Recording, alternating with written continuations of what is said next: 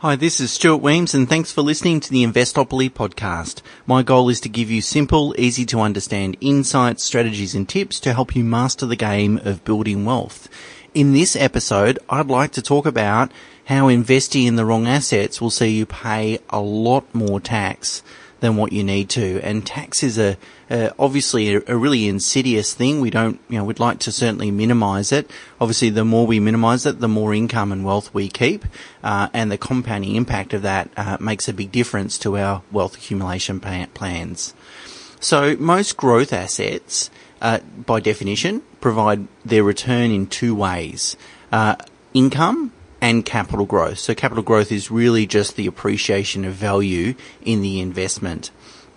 And obviously, when we receive income, it's taxed at our marginal rate. So, if we've got salary income and we're already earning between $80,000 and $180,000, then around about 40%, 39 actually, is of our investment return is paid in tax. So we only sort of keep 61%. Capital gains, however, are taxed slightly differently. If you hold an asset for more than 12 months and you make a capital gain, half of that gain is taxed at your marginal rate. So even if you're at the top marginal rate, which is 47%, only half of that gain is taxed at 47%, which really works out to be 23.5%. So that's obviously nearly half of what you'd pay and a marginal tax rate for income, for example. So, you're much better off, therefore, to receive a capital gain rather than income. Now, when we have a look at the different asset classes, and let's consider the two major asset classes, that is investing in the share market and investing in property, investment-grade residential property.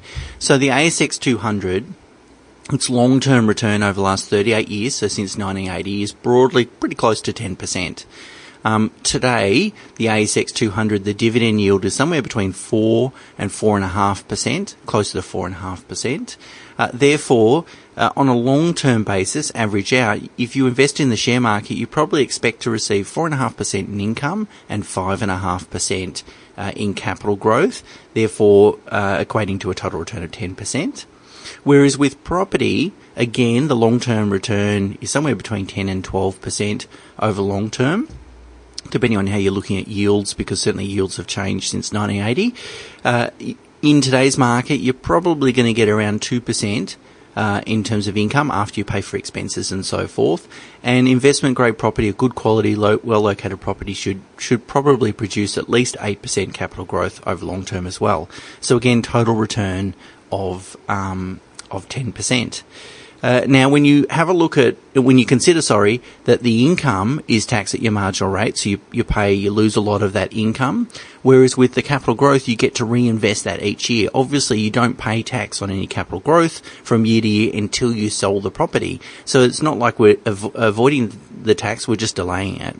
So when you actually do the numbers over a 20-year period, assuming the same return from those two assets, but the income and capital growth characteristics are different, actually results on a 20-year basis of a 21% higher return if you forego some income in return for a higher amount of capital growth.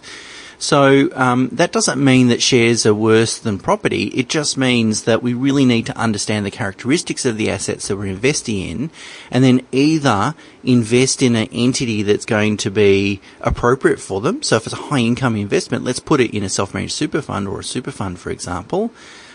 Alternatively, if we're investing in our personal name and we expect to be earning a salary or other income for a considerable period of time, then we have to acknowledge that if we invest in income assets in our personal name, that we're going to leak a lot of tax.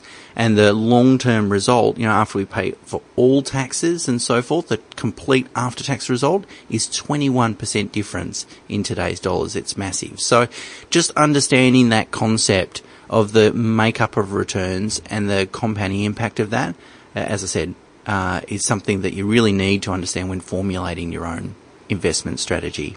So in the show notes, I've got links to an article where I sort of take you through those calculations, also included in my book. If you've got a copy of Investopoly, on page 48 and 49, I talk about this concept and go through the calculations there as well. And I hope that's been of interest, but something really to think about in terms of what sort of assets to invest in, when to invest in those assets, from a life cycle, life stage perspective, and then also considering the ownership structures that those assets are housed in. Until next time, bye for now.